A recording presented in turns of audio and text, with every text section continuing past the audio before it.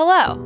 From Wonder Media Network, I'm Jenny Kaplan, and this is Encyclopedia Womanica. This month, we're talking about beautiful minds, intellectual giants whose work had an extraordinary impact. Today's beautiful mind is arguably the most influential political and moral philosopher of the 20th century, as well as one of the most controversial. Let's talk about Hannah Arendt. Hannah was born in 1906 in Hanover, Germany, to Paul and Martha Arendt, an upwardly mobile, politically progressive Jewish couple. Throughout her childhood and adolescence, Hannah was recognized for her precocity and brilliance. She was a voracious reader and easily picked up other languages. Hannah was also fiercely independent and was expelled from high school at the age of 15 for leading a boycott against one of her teachers. In 1924, Hannah started at the University of Marburg, where she studied classical languages, German literature, Protestant theology, and philosophy. Her philosophy advisor was the famous Martin Heidegger, with whom the young Hannah had a tumultuous affair. Heidegger would have a profound influence on her philosophical work. 2 years later, Hannah transferred to the University of Heidelberg, where she studied under the famous philosopher Karl Jaspers. Because Hannah was Jewish, it was nearly impossible for her to get an academic appointment in 1930s Germany. She eventually moved to Berlin and began working for various Jewish organizations that were fighting against the deteriorating political situation.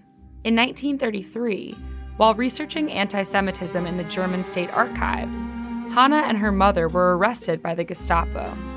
After just over a week in prison, the two escaped thanks to the assistance of a sympathetic jailer. They immediately fled to Paris. In Paris, Hannah worked for an organization that helped other Jewish refugees flee Europe ahead of the rising Nazi tide. She also met and married German Jewish poet and Marxist philosopher Heinrich Blücher. In 1940, Hannah and Heinrich were sent to separate internment camps set up by the French government in anticipation of an impending German invasion.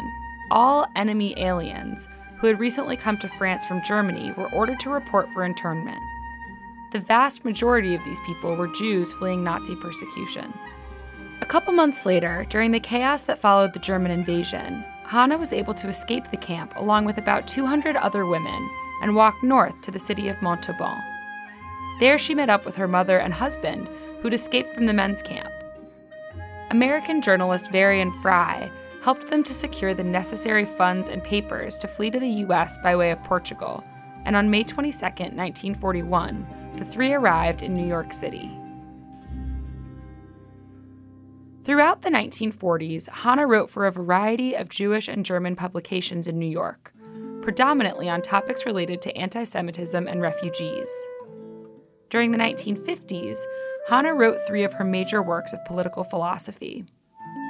In 1951, she published The Origins of Totalitarianism, a comparative study of the intellectual and historical foundations of Nazism and Stalinism. It was the first major consideration of a modern predisposition towards authoritarianism. This was followed in 1958 by The Human Condition, perhaps Hannah's most influential work, which differentiated between important political and social concepts related to human action and looked at what Hannah considered the retreat of public life in modern society and corresponding threats to human freedom. In 1963, Hannah published her 3rd major book, entitled On Revolution. It was a comparison of the French and American revolutions, in which Hannah argues for the success of the American Revolution over the French. Starting in 1951, Hannah began teaching at various universities.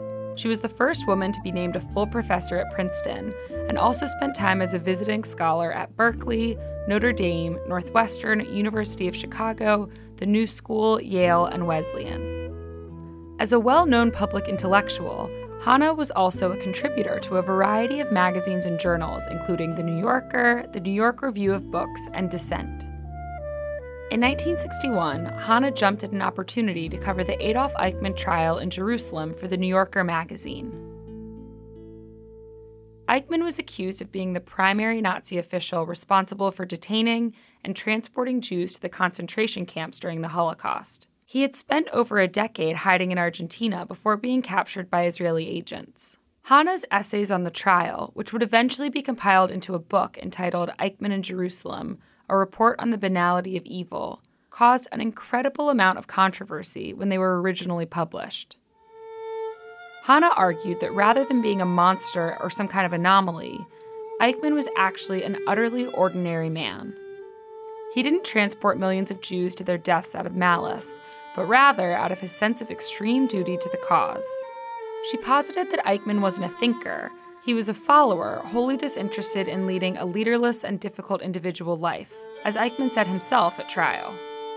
That interpretation is seen as a terrifying commentary on modern society.